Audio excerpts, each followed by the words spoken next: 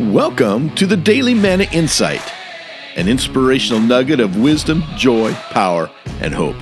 My name is Dr. Rick Cromie, and here's the good word for today. The Olympic runner Eric Liddell said that when he ran, he could feel God's pleasure. It's true. Whenever we tap our true purpose, we make God smile. We are uniquely created for mission, my friends. We're designed for glory. We're crafted for distinction. And it's in these divine moments that money no longer matters. Power no longer controls, and prestige no longer tempts. We don't need to be right, first, best, perfect, or finished. We just feel free. We feel hope. We feel joy.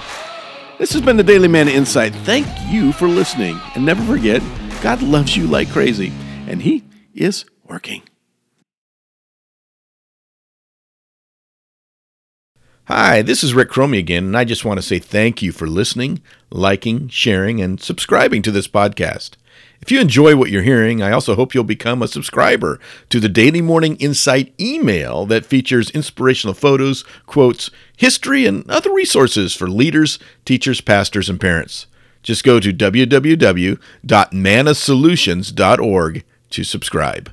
That's www.mannasolutions.org.